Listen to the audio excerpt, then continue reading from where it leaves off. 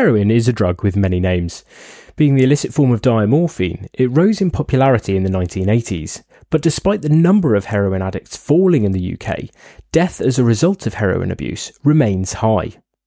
Whilst most members of the emergency services will be familiar with what heroin overdose looks like and that you should give naloxone as an antidote, some of the more nuanced aspects of care for these patients can cause debate amongst staff. This month we're dealing with heroin. We'll look at its pharmacodynamics, where we should start our management and what our endpoint is with naloxone, as well as how we can deal with situations of patients not wanting to go to hospital. So if when it comes to managing heroin overdose you feel like you can't, by the end of this episode you'll feel like you can. Ambulance general broadcast, any vehicles available to book on or come clear for an outstanding Category 1 emergency.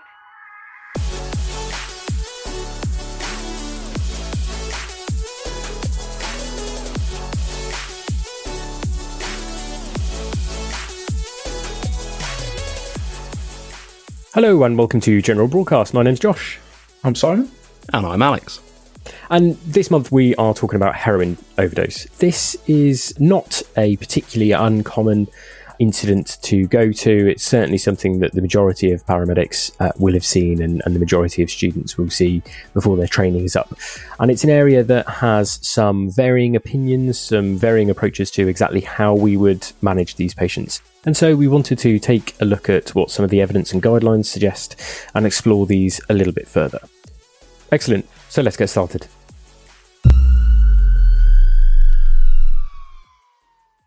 And as always, a really good place to start is with the epidemiology. So the total cost of the illicit drugs trade in the UK is estimated to be around £19 billion a year.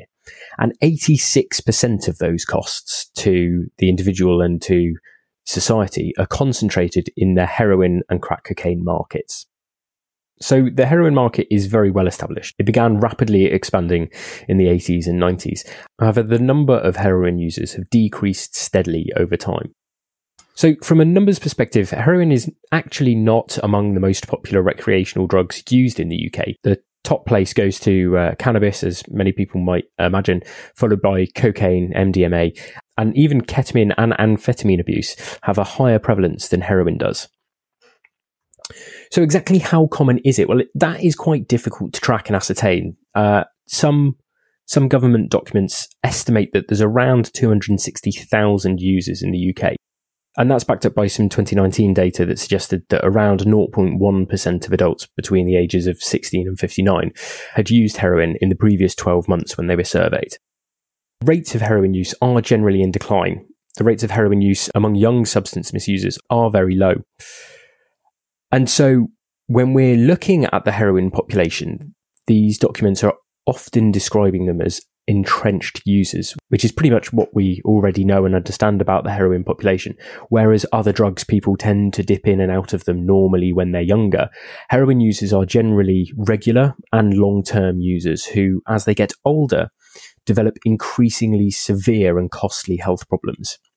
Drug-related deaths where heroin is involved are continuing to rise, and this is potentially indicative of the rising age of heroin users. And as they get older, they become more susceptible to fatal overdose due to the comorbidities they develop from chronic heroin usage. So to put some numbers into perspective, of the just over 3,000 drug-related deaths that were recorded in 2021 that were identified as drugs misuse, heroin or morphine was involved in just over 1/3 of those cases. And in previous years, that proportion has been higher still. So 2018 numbers, opiates were mentioned in 80% of drug-related deaths, with heroin being responsible for over half of those deaths.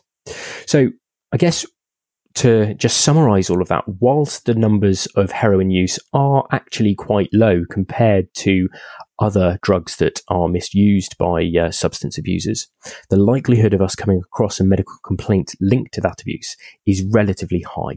So with that in mind then, Alex, do you want to talk to us about exactly what heroin is? Yeah, I certainly can. I think that in general terms, a lot of paramedic programs, probably due to time constraints and simply the amount of information that has to be taught, we don't get a huge amount of clarification on really what the difference between different types of drugs are. So morphine is probably the first opiate that we think of, and it is the most widely known extract of Papaver somniferum, which is the opiate poppy. But actually 4 naturally occurring alkaloids, which are plant-derived amines, can be isolated from that plant. Those are morphine, codeine, papaverine, and thebaine. And some simple chemical manipulations of these basic opiate alkaloids can yield a different range of semi-synthetic opioids, which are useful in clinical medicine. And we get agents such as diamorphine, dihydrocodeine, buprenorphine, oxycodone, and actually naloxone. But heroin itself is essentially just a name for illicit diamorphine hydrochloride. Now, diamorphine is actually a shortening. It's the diacetyl derivative of morphine. And acetylation is a chemical reaction which introduces an acetyl group into a chemical compound using acetic acid. And why is that important? Well, acylated organic molecules have an increased permeability across the blood-brain barrier, which is why this is important. That increased permeability makes the drug's effect more intense, and it increases the effectiveness and the impact of any given dose. And for this reason, heroin is 5 to 10 times more potent than morphine. Now, the chemical and physical appearance of heroin varies depending on where it was made and how it was synthesized. Pure heroin itself is a fine white powder, whereas illicit heroin. So when I say pure heroin, what I'm talking about is most likely medicinal use, diamorphine. That will be a fine white powder, whereas most forms of illicit heroin will vary in appearance from a vaguely white to a brown or dark brown powder. And a very crudely processed heroin, which is known as black tar, is dark brown to black, hence the name. The quantity and the purity of heroin produced during illegal manufacture is a function of the alkaloidal strength of the raw opium, the procedures used to extract the morphine, and the techniques used during acetylation and the purification process. Prior to distribution, illegal or illicit heroin is usually mixed with bulk dilutants such as quinine, mannitol, dextrose, lactose, baking soda. I've even heard of things like brick dust being cut into heroin simply to make the bulk volume greater, which means that the people who are selling it can make more money for selling less of the actual substance. Paracetamol, lidocaine and procaine are also sometimes added to enhance the effect of the heroin or to relieve pain during injection. And the purity of street-grade heroin varies very substantially, and quite concerningly, it appears that heroin is sometimes now being cut with synthetic opiates, such as fentanyl. And when it comes to methods of use for heroin, there's lots of different ways that people take heroin. Some will probably be more familiar than others. One of the first routes that people often use is smoking. Usually that's done on a piece of tinfoil, and this is where the term chasing the dragon comes from, and that's from as the heroin melts, it sort of moves around on the foil, looks a little bit or reportedly looks a bit like a Chinese dragon. So you're chasing the smoke of the dragon. Another commonly used method is insufflation or snorting. Now, this has a slower onset of action and it has less of a rush for the user. Injection, either IV or IM, is going to be probably the most familiar route that people listening to this will be aware of. It's also important to be aware that heroin is often injected subcutaneously or intradermally, and that's known as skin popping. That has all sorts of fairly catastrophic effects on the skin when that's used. Some less common ways which heroin can be ingested, it can be taken orally. Although interestingly, when heroin is taken orally, that results in a complete deacetylation. So actually, when that is metabolized, it will basically just be morphine. So taking it orally essentially turns it from heroin into just regular morphine. Another method that people use is something called snowballing or speedballing, which is mixing heroin and crack cocaine, usually by injection. Another thing that I just wanted to mention very briefly is a term which is usually used in reference to cocaine, but to a lesser degree it is relevant in terms of the use of heroin, and that is something called freebasing. Now, I mentioned earlier that there's different types of street-grade heroin, and one of the most crudely processed types is known as black tar. Now, that will not dissolve in water. That needs to be dissolved in a weak acid, and that's what freebasing is. It's separating the free base from the other constituents so that it can actually be used. So I only mention it because I think it's useful to have a general understanding of the processes that people are going through, also so that you have an awareness when you're on scene, because, awareness of the scene and things going on around you is really important when we go into these sort of incidents. So basically, kids, Alex isn't teaching you how to use heroin. No, I have separate classes for that. This is just my introductory program. So, should we go back to the topic then of the pharmacodynamics? Yeah. So just before we do move on to pharmacodynamics, I think one last thing. It's not so much a method of use, but it is very important and relevant, is just an awareness of body packing. So this is people who are, generally speaking, moving larger quantities of illicit substances around. Obviously, they sometimes swallow them, sometimes stuff them into body cavities, and those can rupture, and that can result in I won't necessarily say always fatal, but often fatal dose, because the amount that is ingested when one of these packages ruptures is gigantic. It's often stronger, isn't it? Because you said how heroin is cut with various other things in order to create more volume from the same amount of stuff. Well, you want the opposite when you're trying to smuggle it somewhere, and body packing, it will be pre the cutting and the thinning out. So yeah, the concentration of whatever they've got is going to be stronger as well. Yeah, that's right. My understanding is that cutting is something that is usually done at a sort of dealer level, at a kind of more street level, rather than by the people who are actually manufacturing for that exact reason. Josh has really relevant point. So, pharmacodynamics then. All recreational opiate drugs are metabolized into morphine in the body, but heroin is a bit unusual in that it's rapidly metabolized by esterase enzymes into two different psychoactive metabolites. So it is metabolized into morphine, but also something called 6-monoacetyl morphine, or 6-MAM, or 6-MAM, however you want to say it. That's relevant because 6-MAM acts as a prodrug molecule. So whilst it has no direct effect itself, and that is for any chemistry nerds out there, that is to do with the shape of the acetyl groups, which prevent it from binding to opiate receptors. But the prodrug molecule is a lipophilic transporter for the delivery of morphine, which that morphine then binds primarily to mu opiate receptors in the brain. So whilst morphine is able to cross the blood-brain barrier, it doesn't have the assistance of 6-MAM, which essentially acts as a little taxi service, just getting it there a little bit faster. So because of this, because of the presence of 6-MAM, the pharmacological effects of heroin are essentially identical to those of morphine. However, the onset is much faster and it has a much shorter half-life of around 30 to 60 minutes. The effects of heroin when it's taken produce an initial euphoric high.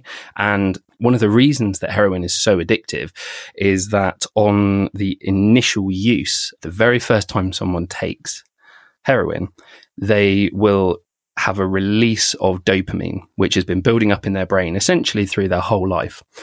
And it's all released at once, and it creates a real euphoric high and a feeling of relaxation and the cessation of pain.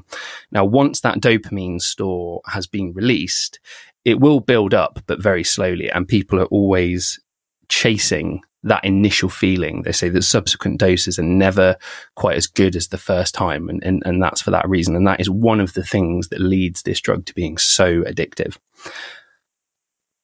One of the main dangers of heroin use is that the dosage and the strength is so unpredictable, and that's due to the fact that it is cut with all sorts of different things, and it's not produced in a standardized way. So it comes in a variety of strengths, and you never really know what it is that you're taking. And some of the most seriously toxic features which we might see are respiratory depression, hypercapnia, reduced consciousness, and coma. And this is mediated by mu and kappa opioid receptor agonism at key sites in the central nervous system, including the pre-Butzinger complex, which is a respiratory rhythm generating area in the pons. Also worth noting that some opiates can also cause cardiotoxic effects due to a blockade of sodium or potassium channels. There may also be some milder opiate toxicity signs such as nausea, vomiting, nightmares, anxiety, agitation, dysphoria, depression, paranoia, and hallucinations.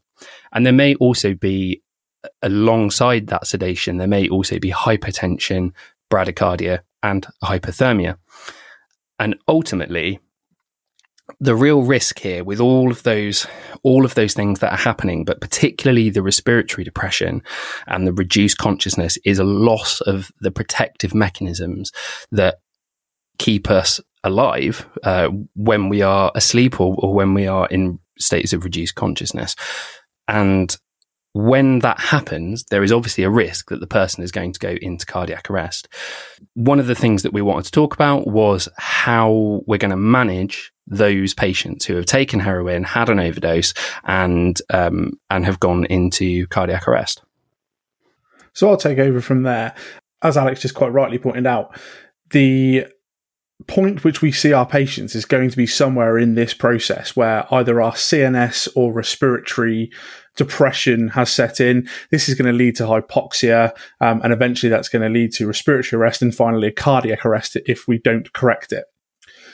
When we do have a patient in cardiac arrest, the most likely initial rhythm encountered will be a PEA moving quite quickly into an asystole. Again, that's second to the hypoxia. However, we do occasionally, due to the myocardial ischemia and myocardial effects, as Alex just mentioned, sometimes find VF, but this is quite a lot rarer. So most likely you'll come across PEA if we get there quick enough, or an asystolic arrest. Now, there's often confusion when managing patients in cardiac arrest as to the reversible cause. So we talk about our H's and T's. So in this case, it's going to be hypoxia and toxins. And I've had quite a lot of students ask me in the past, and it was something I wondered years ago as well, is, well, do you give the naloxone first because you are correcting the toxin, which is causing all these symptoms, or do you correct the hypoxia? So, and this is a really good place to start our clinical management. The absolute priority has to be managing the hypoxia, because that is what has caused this cardiac arrest. It is that respiratory depression leading to a respiratory arrest. So we need to correct that first. So in order to achieve this, we need to concentrate on good bag mass ventilation to start with.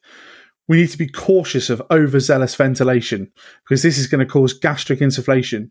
We've already mentioned that opiates are highly emetic.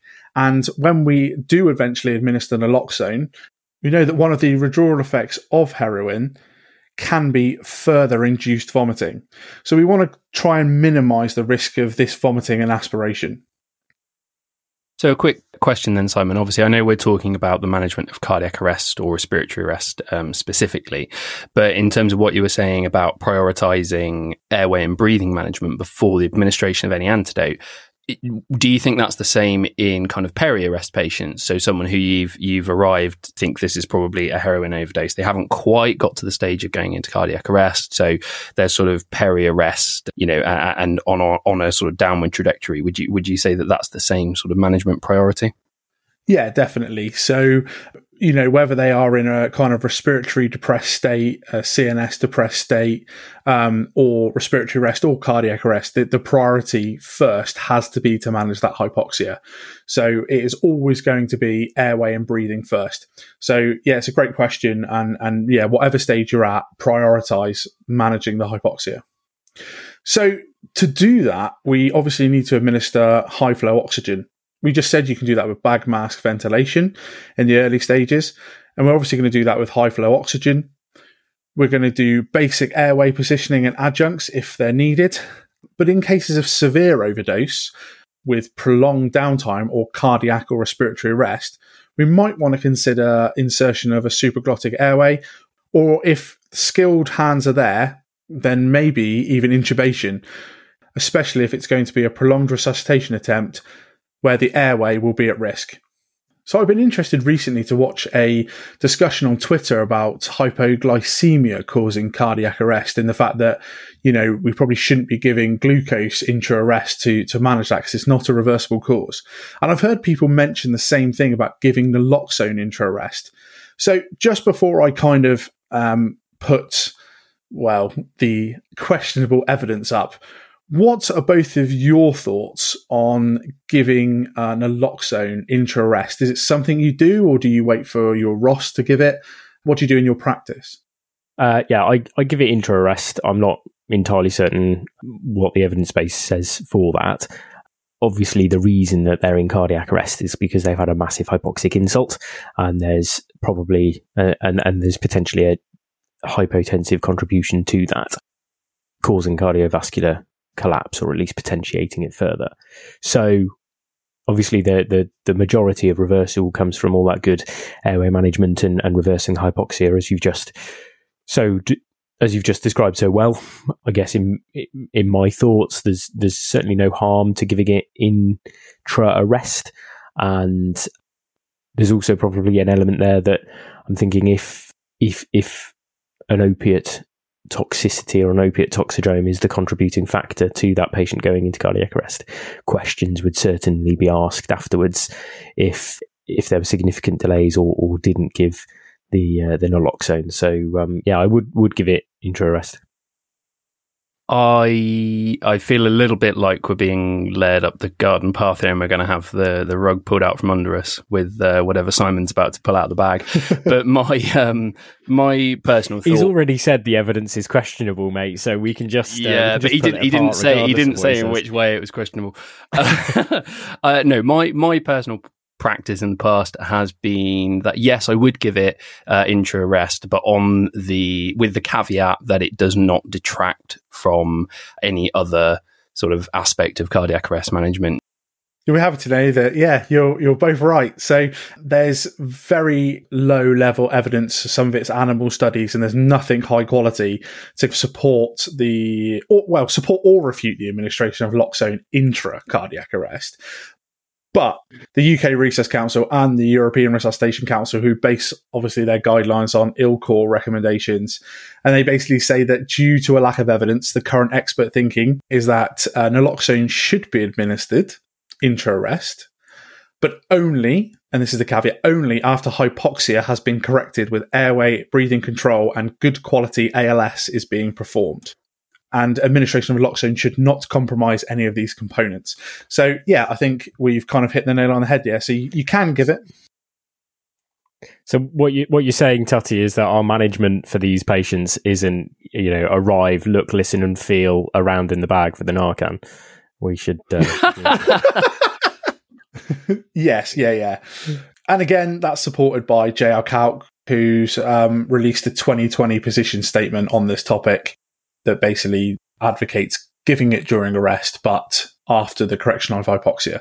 So I think you've just hit the nail on the head, Josh. Don't rock up at scene with your patient who is in respiratory or cardiac arrest, who is cyanosed and not ventilating for themselves, and go straight for your drug bag. Get your bag and mask out, get your oxygen out, correct your airway, correct your breathing. If they're in cardiac arrest, start your CPR, get your defibrillator attached, start your good, at least basic life support, and then you can start to look at giving naloxone as an antidote. So hopefully that one will settle that. this kind of brings us nicely on. So if we are resuscitating a patient, what about stopping resuscitation? So this is kind of a really tricky topic. So if we've started a resus, it can be quite challenging clinical decision making. And I think what we have to keep in mind is that successful and favourable outcomes have been known after prolonged periods of downtime when there's been high quality resuscitation from opiate overdoses. We should probably continue for at least an hour. That being said, there's been several well-documented case studies of people having downtimes of several hours. It may be appropriate to continue these situations on for quite some time. So I would therefore suggest that if you've started a resuscitation and you haven't been able to achieve a ROSC at scene, if your service does have mechanical CPR, it might be a great time to use this and load the patient so that you can do effective ongoing CPR during transport to the emergency department and convey your patient. If you can, and you do need to start thinking about a decision to stop, this should probably be made in consultation with the senior clinician and that rationale documented well. So be that a HEMS crew or an ED consultant or, a clinical advice line, a senior clinician you'll trust, whoever you can call. But I do think that needs to be a decision that's made with kind of more than one person and a senior clinician involved. Yeah, I completely agree. And I think that this is one of those situations, particularly intravenous drug users, we have to be very, very aware of our own biases. And it's a big thing for me in my career and the experiences that I've had, that I think it's really important that we remember that these are people. They're not defined solely by their drug use. And, if there is a chance of their survival, then we're not in a position to judge them. That's not why we're there. And we're not there to make that decision based on our interpretation of their lifestyle. So, yeah, I agree completely. I think if go into this with a resuscitationist mindset. It's a really valuable point to add, actually, Alex. So thanks for saying that, because if we are going to be doing these prolonged resuscitations, this is going to be resource heavy. Unfortunately, have heard poor attitudes from ambulance clinicians about whether certain people deserve this, and that's not acceptable. As you quite rightly said, these patients are very much deserving of our resources, very much deserving of our time, and we should be treating them like any other patient. And if there is a potential for a good outcome, we should be throwing those resources at them. They're vulnerable people at the end of the day, aren't they? No one wakes up saying, "Oh, do you know what I really want to do is become a heroin addict." They've had often huge amounts of abuse, potentially when they're children, and really difficult lives, and often concurrent mental health problems as well, which is all culminated in the reason that they've started taking heroin. So yeah, absolutely, we need to treat these as vulnerable people. And that's easy to say sometimes when we're not on the receiving end of perhaps some abuse and some grumpiness, to put it mildly, from either somebody that has just woken up and is acutely withdrawing from heroin, or we've potentially, quote unquote, ruined their high, and are also probably have an element of a hypoxic brain, all culminating in us receiving sometimes some quite nasty verbal abuse, if not more. And that itself, I'm not being an apologist, that itself isn't appropriate either. But yeah, we definitely need to bear in mind that these are vulnerable individuals. And as you say, people at the end of the day. And just one other point is, just bear in mind on the topic of discontinuing, Simon, just bear in mind that this could be a polypharmacy overdose as well. So quite a lot of heroin addicts will be taking other illicit drugs as well. So crack is very common. If they take heroin, quite a lot of them take crack cocaine as well as what were legal highs, things like spice and all of that. So it could be a polypharmacy overdose to further complicate matters. So on the subject of intravenous drug use lifestyle, I suppose, one of the very prevalent issues is gaining access, because obviously through intravenous drug use, they do get calcified veins, and that can sometimes make routes of access very different. So Simon, what's your kind of preferred route of access in terms of administering naloxone? ultrasound guided IV access. Can I go for that one? You can. I can't. Yeah, it's a really good point because, obviously, pre-hospital, I don't carry my ultrasound machine on wheels around with me. That's a lie. He carries it everywhere with him. So these patients can be challenging to get intravenous access on, and it's not always appropriate. It kind of depends on the situation. If in cardiac arrest or respiratory arrest, it might be appropriate to gain IV access or even IO access if you're really struggling. But obviously, if we're just at that respiratory depression phase or peri-respiratory arrest phase, other routes might be more favourable. So as well as IV and IO, we've obviously got intramuscular, and we've also got intranasal or IN administration. IN naloxone has quite a mixed evidence base, and there's a good 2022 randomized controlled trial by Skolberg et al. That looked at 0.8 milligrams of IM naloxone versus 1.4 milligrams of intranasal naloxone. And their outcomes were primarily to see which route returned patients to a breathing rate of over 10 a minute the quickest, and also secondary outcomes of what side effects they had. The study identified that intranasal naloxone was inferior to intramuscular naloxone in both speed of recovery and the need for further administration of naloxone later down the line. Despite that, intranasal naloxone was shown to be effective, just not as effective as intramuscular.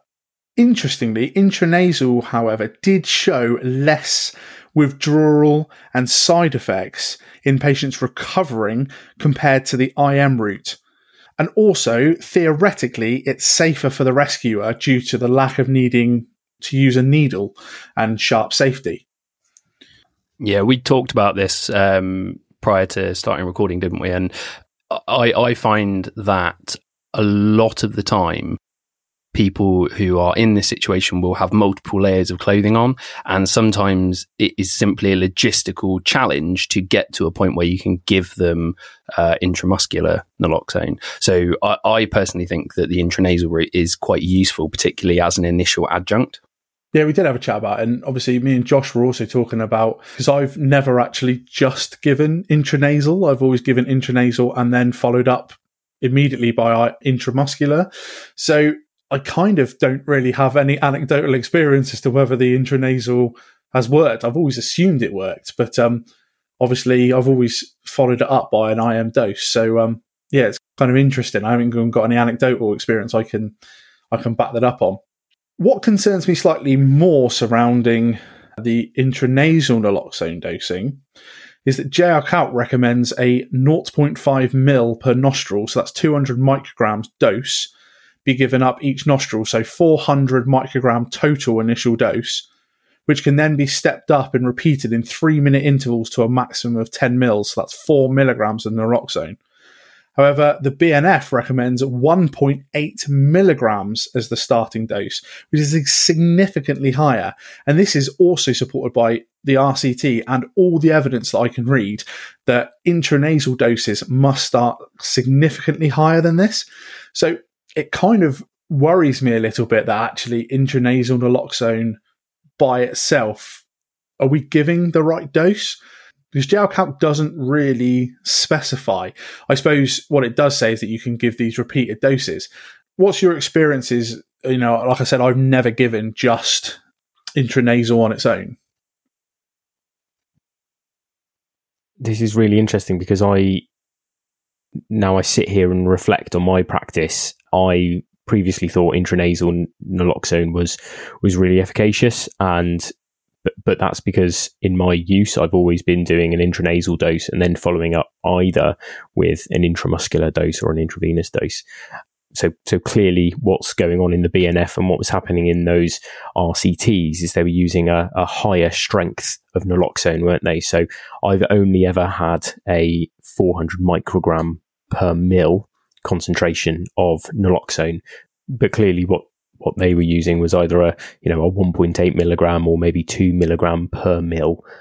And the logic makes sense there. We have to adjust the concentration for pretty much any other drug if we're going to give it via an intranasal route. If we're going to give intranasal ketamine, then we need to use high strength ketamine so that you can get a strong enough dose into a small enough volume, because clearly you can't put more than 1 ml per nostril into the patient. Otherwise, you're going to be exceeding the relative absorption rate that the nose can tolerate, and depending on how much liquid you're putting in there, you're at risk of drowning the patient. So, yeah, it's a really interesting point, and it's certainly something that I will think about. Maybe we need to be making suggestions for higher strength naloxone if the intranasal route is going to be a viable pre-hospital option.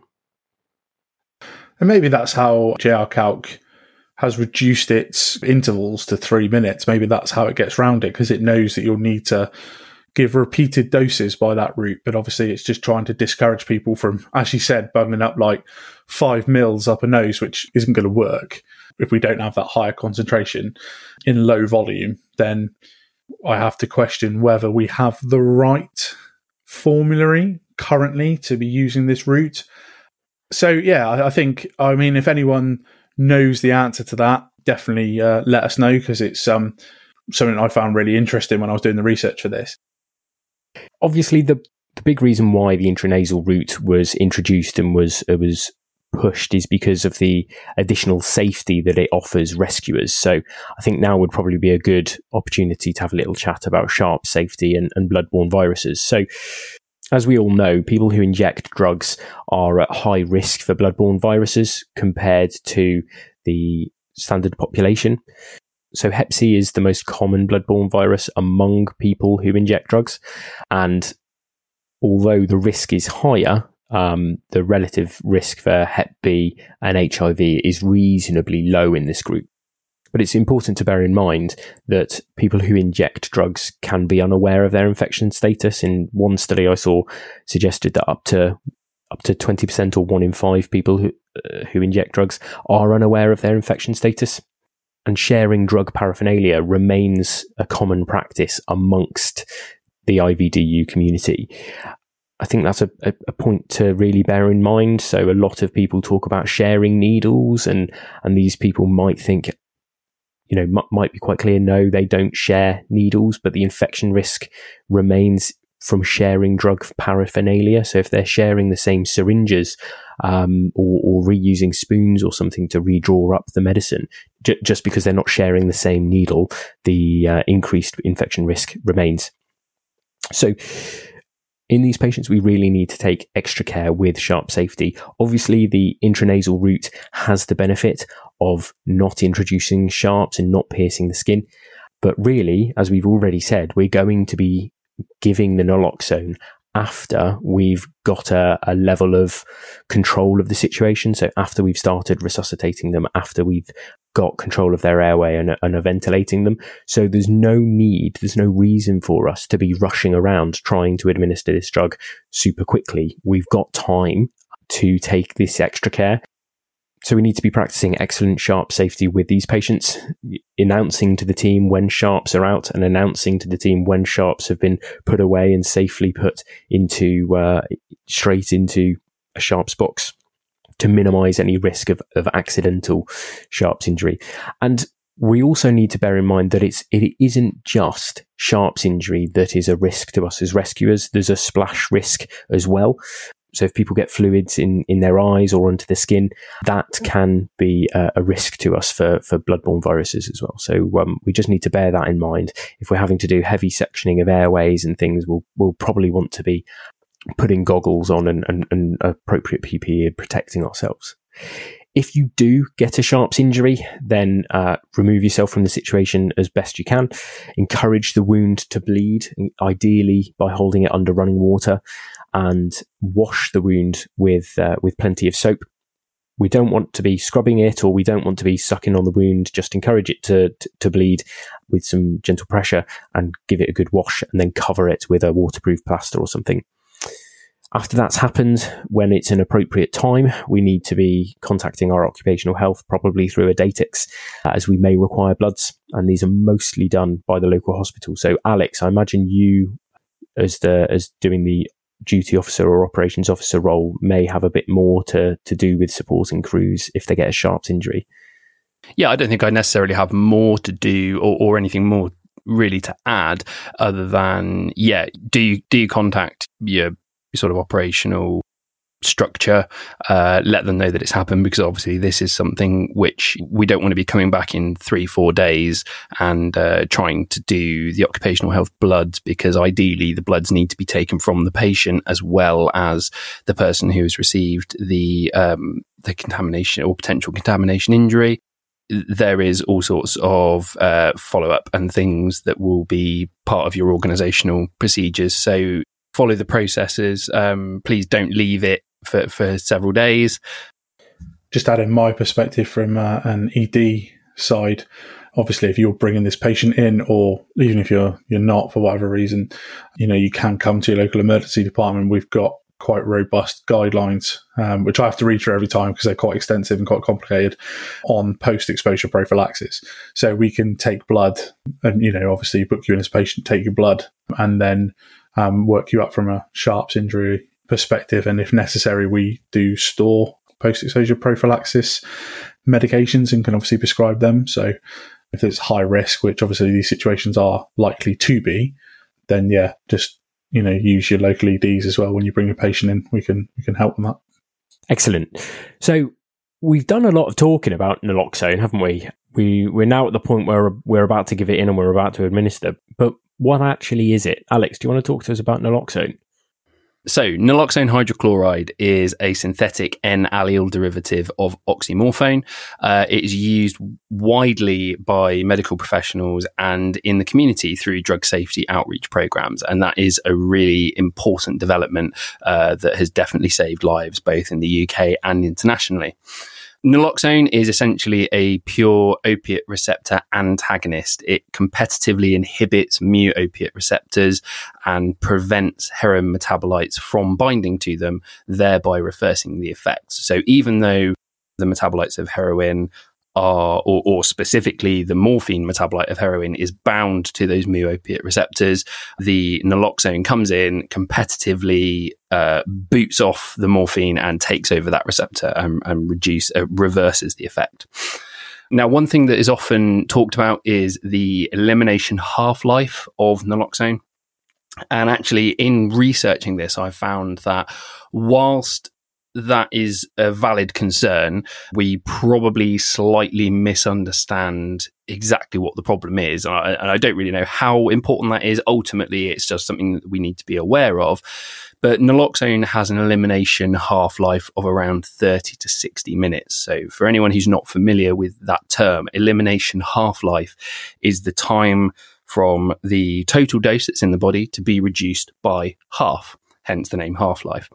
And in the case of naloxone, that takes around 30 to 60 minutes, which is pretty much the same as morphine. The relevant concern here, though, is the kinetics of opiate dissociation from those receptor sites. And in animal studies versus morphine, not heroin specifically, but versus morphine, naloxone levels in the brain 5 minutes after an IV bolus are higher than those in blood serum, but decline quickly following this initial peak.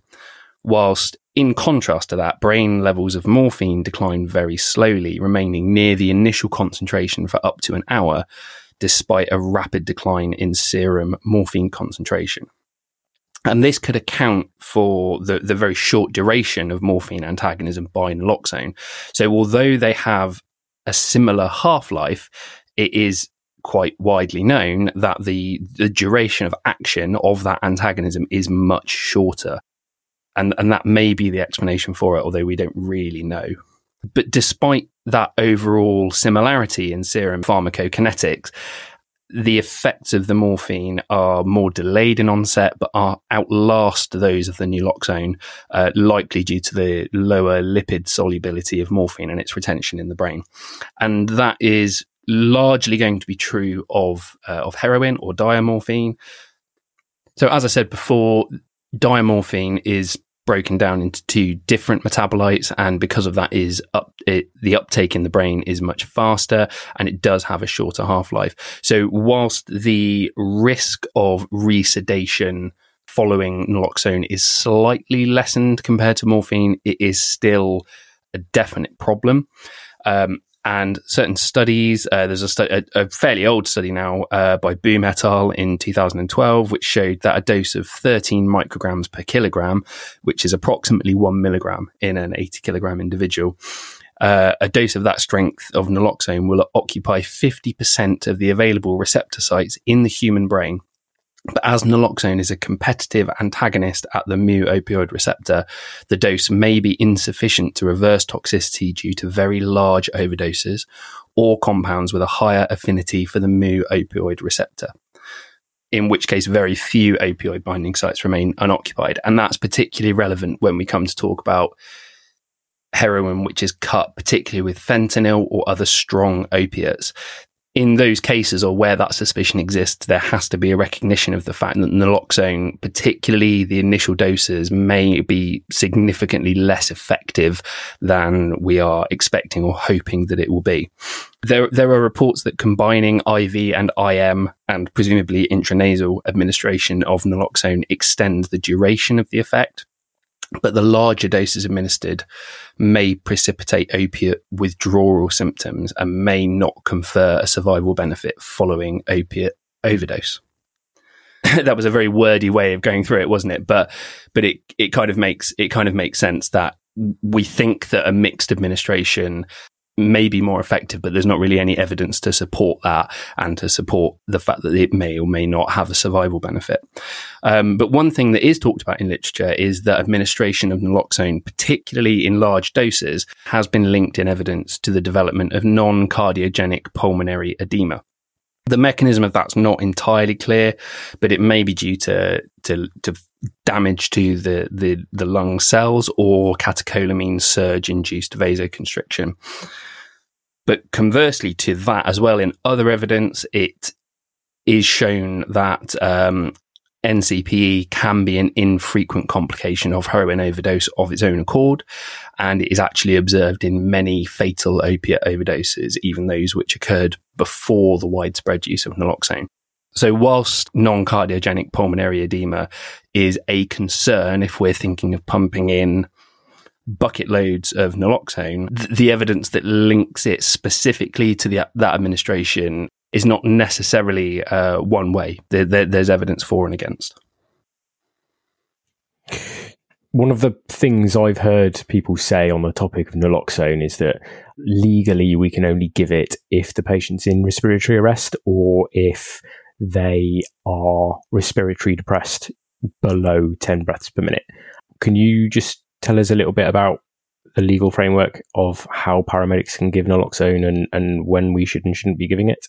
Yeah, I think that comes from JR Calc, doesn't it? Some of the specific wording there. But in terms of the legal aspect of administration, it's covered by Schedule 19 of the Human Medicines Regulations for administration, and this is a quote, in an emergency. It doesn't specify that the patient has to be in respiratory arrest or have a certain level of respiratory depression. It just says in an emergency. So it doesn't require a prescription, a specific group direction, a patient specific direction or a patient group directive in the context of an emergency. And actually under regulations that came into force in October 2015, people who work in or for drug treatment services can supply naloxone to others if it's being made available to save a life in an emergency. So I've certainly seen in my own practice that we've turned up to a patient who has a reported opiate overdose, and someone from a local service has turned up and has administered some naloxone, usually intranasally, but they can also give it to intravenous drug users to carry themselves, not to administer to themselves in the sense of like an EpiPen, but if they are in the company of someone who does suffer a significant overdose, that sometimes they can carry that. And it's also worth bearing in mind on that note that sometimes people will administer the naloxone and leave the scene because they don't want to be present if the police or other law enforcement agencies turn up. So, hopefully you'd like to think that they would leave some indication that they had given some naloxone, perhaps leave the container or something there. But so It's something that you may see out in the community, and it is perfectly legal for any person who is competent to administer it, to both possess and to administer. Anecdotally, listening to all that pharmacology, I think has bigger CNS depressant effects than the heroin. Thank you. I'll take that as a compliment. Right, so that clears that up. I guess the next dilemma and discussion that we should probably clear up for people is, what is our end point? So how much naloxone do we give, and how do we know when we stop giving it? Because it says in most guidelines, as well as in JR Calc, that you should titrate to effect. What effect are we looking for? Are we looking for these people to sit up and say, thank you for ruining my heroin experience and I want to leave now? Or what are we doing? What do you guys do?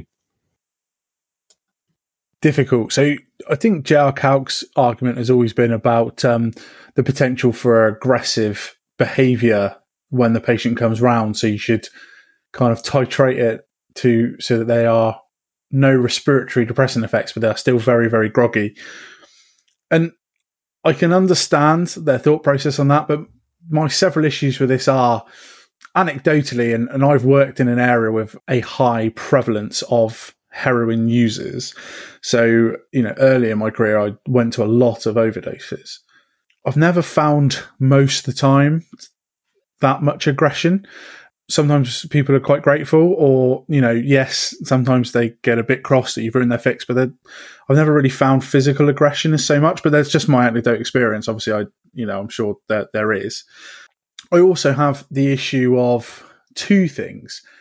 One, if you're going to leave someone with a semi-reduced conscious level, that's kind of leaving them sedated, at which case there is a potential airway risk that you are kind of playing with on the way to hospital.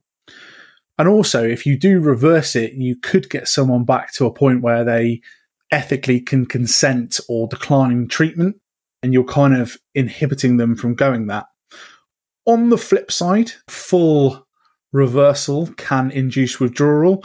And I know from a case quite junior in my career, I went to someone who was just starting to have some respiratory depression. They were quite drowsy and just starting to have some respiratory depression, but they kind of weren't in extremis yet. And I did gain some IV access, and I unfortunately smashed them full of IV naloxone and put them into withdrawal. And to be honest, the effects of that worried me more than how they were before. And I learned a lesson that day. It was quite a good reflection, because the arrhythmias, PVCs, and they were kicking off on the cardiac monitor, plus the vomiting, distress of the patient, sweating, and all the things that the patient was experiencing. I kind of felt quite bad that I'd done it. And I think that was just inexperience, really. So I can see the benefit of bringing people round slowly and diluting your naloxone. So I don't think there's necessarily a right answer here. I think it's situation specific and maybe dependent upon what you see and assess at the time. So I disagree that there is no right answer. I think that I don't disagree with what you have to say. And yes, obviously everything that we do is kind of patient and person specific to a degree. However, I think if your practice is to deliberately keep this patient obtunded, then, well, there's lots of reasons that is not really the right thing to do. First of all, the patient is vulnerable, and they are in a position of we are in a position of making best interest decisions. And I don't think that leaving anyone's airway at risk is in their best interest. And I also think if you look at the 4 principles of medical ethics, autonomy, non-maleficence, beneficence, and justice, I think you fall down on a lot of those. If you're deliberately, you have the ability to reverse the problem, and you are choosing to only partly do that, I think you are compromising the patient's autonomy, you're not really being that beneficent and okay, probably not maleficence and justice, but certainly on those two ethical points, I think you run into some difficulty. I can definitely see what you're saying around keeping the patient's trying to reduce the chance that the patient is going to be put into precipitated withdrawal. However, I think that can be mediated by careful administration of naloxone rather than simply opening up an IV and pouring a bucket of naloxone in. I think if we need to, the same with any medicine that we're giving, we need to give the appropriate dose for the patient. And I also have to agree with what you started off with, Simon, around aggression. Now, I have seen people become irritated, but I have never in my career, and again, I have been to a lot of opiate overdoses, I have never had a patient come round and immediately become physically aggressive. And I have a suspicion that comes less from the naloxone and probably more from hypoxia. And that is just another reason that it is so vitally important to focus on reversing that hypoxia as well as administering an antidote. So I think actually we're on the same page there in the fact that I don't really agree with when J.R. Calc says stop respiratory depressant effects but keep a patient groggy. I'm kind of with you, actually, Alex. I think that we can push it a little bit further than that, and we can get to the point where, we're not inducing withdrawal, which would be cruel. And, as I said, the experience of it is horrible to see, and I'm sure it's horrible for the patient to experience. But actually getting them to a point where they, are in a position where they are protecting their own airway and they are kind of compos mentis again, and have capacity to kind of make decisions and things. Yeah. So, I think we are on the same page. I don't agree with what J.R. Calc suggests, where you basically keep them nigh on unresponsive, but just breathing. I think that's a little bit dangerous ground. Obviously, that's both of our opinions. Josh, what are your thoughts? It's I'm sure very boring to listen to when we all agree on something, isn't it? Yeah, I do agree with both of your sentiments. I would suggest that it just needs to be heavily tailored for the situation. So I can see that there probably are situations where, probably from a crew safety perspective and patient's best interest perspective, that if you know this patient well and they are known to be quite violent after you have woken them up several times, then it might not be unreasonable to go for the more sedate end of the spectrum. But I think having that as a press all for all heroin overdoses is also probably wrong. We just need to be a bit nuanced and tailored.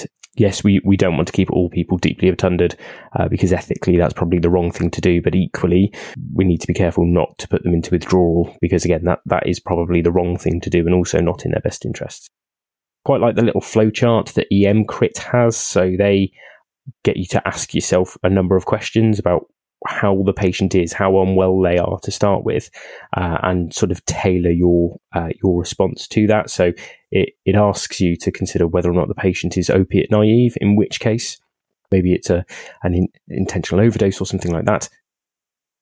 They ask you to consider whether or not the patient is opiate naive, in which case withdrawal isn't a significant thing that we need to consider. Or if they aren't opiate naive, if they're a heavy opiate user, heroin abuser, it splits into several pathways. Are they doing okay? Are they the too sleepy pathway? Are they the dying pathway? And it asks you to consider a number of things on how to titrate your naloxone administration. So I guess that's a lot of waffle just to say that I broadly agree with you guys, and it is situation specific. So would you guys agree with me then if we summarise that as it's situation dependent? If there is a known safety risk, it can be considered, but actually most, from our experiences at least, most heroin addicts aren't violent on coming round. We need to balance a best interest decision versus the ability to bring a patient round enough to consent or refuse treatment. We want to kind of be careful about keeping patients tube-abdunded from an airway risk, but also not causing a withdrawal. And we're going to do this obviously by careful titration of our naloxone administration. Yeah, all the times that I'm administering naloxone, especially if I'm giving it intravenously, I'm drawing it up to make 10 mils. So I'll draw 800 micrograms up into a 10 mil syringe, dilute that with sodium chloride up to 10 mils, and going to be slowly, as the guidelines say, titrating to effect. So Simon, in terms of in-hospital management, what do you kind of do from an in-hospital point of view? You know, say that we do feel that conveyance is the most appropriate and the patient agrees to come with us. Where would you kind of go from an in-hospital point of view? So obviously knowing that naloxone can wear off quicker than opiates such as heroin, but also when we don't know what the heroin might be mixed with, and it could be mixed with other opiates, as you alluded to earlier, we may need to think about a naloxone infusion. So especially in really large overdoses to prevent the patient going into respiratory depression again. So this is a kind of balancing act between managing the respiratory depression, but also not precipitating acute withdrawal. We normally start with a dose that is around 2/3 of the initial cumulative dose that restored the patient to a kind of more hemodynamically acceptable level. And we can then titrate this up and down dependent upon if the patient is showing signs of deteriorating respiratory function or acute withdrawal. Once we've managed the acute episode, then we can consider how long we need to keep the patient in hospital for.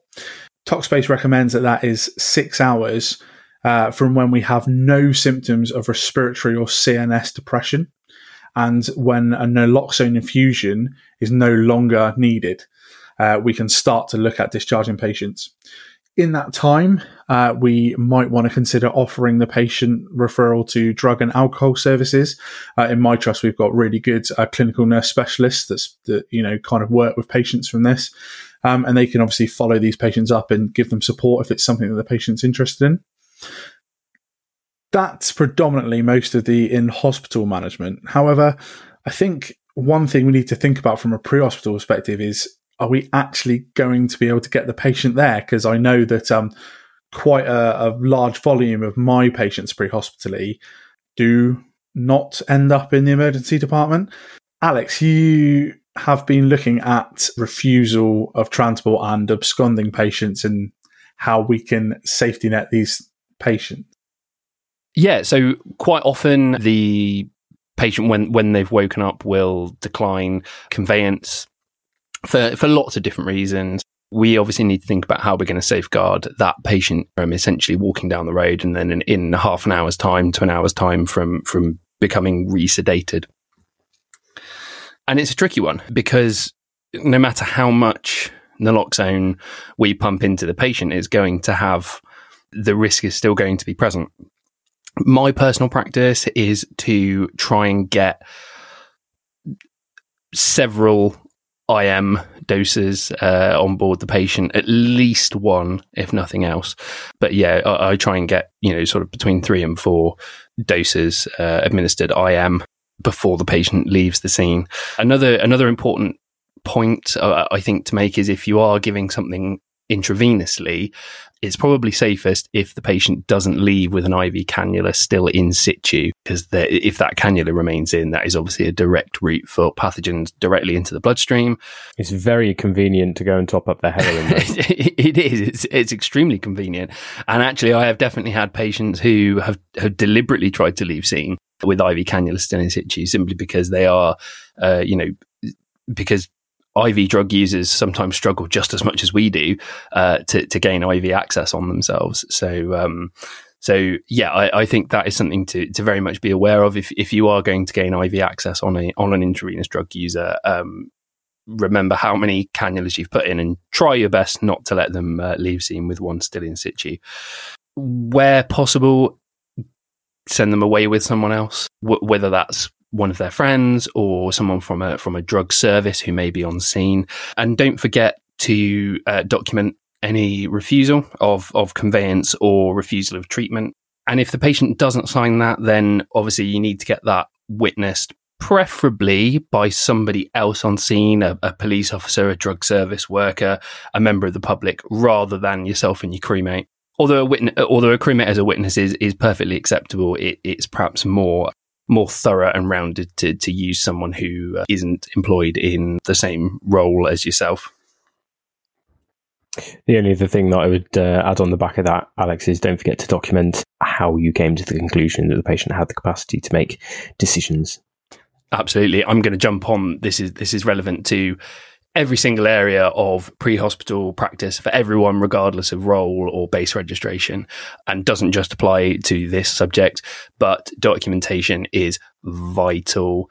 If anything happens and someone like myself ends up looking at what's happened and what the outcome has been, if you have been thorough in your documentation of your rationale and the actions that you've taken and the things that you found and did not find, there will be fewer things that we have to ask you and less of a case to answer. So if you don't document what you're doing properly and why you're doing it, don't be surprised if when something goes wrong, there's lots of questions that you have to answer. Okay, so let's summarise.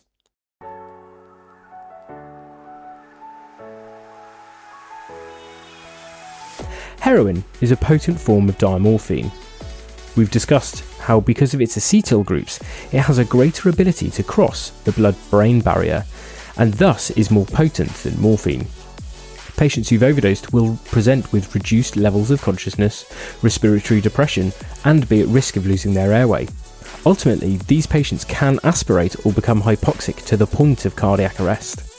Like any other patient, therefore, we should follow a structured format in assessing and managing these patients, the basis of which is good airway management and ventilation to reverse hypoxia. We should stabilise this situation before we start looking to reverse things with naloxone. We've discussed the routes of administration and, crucially, how we need to slow down and ensure good sharp safety technique to protect ourselves and our patients.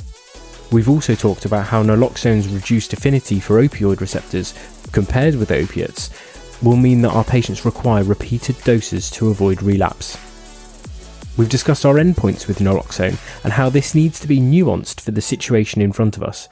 There isn't a one-size-fits-all when it comes to this treatment, and we need to consider the many complex factors that feed into the situation that we're in. Finally, we've discussed how we can safety net these patients after reversal of the overdose, ideally by transporting to hospital for naloxone infusions, or, if the patient's refused, with loading doses of naloxone and discharge to the care of a responsible person. If you're not already, make sure that you follow and subscribe to us in whatever app you're listening to us on right now so that you can get the latest episodes as soon as they're out. If you're new to us, make sure you've checked out our back catalogue of episodes, and as always, there are links and references that we've used to compile this podcast on our website, generalbroadcast.org.uk. That's it for this one. We'll see you next month.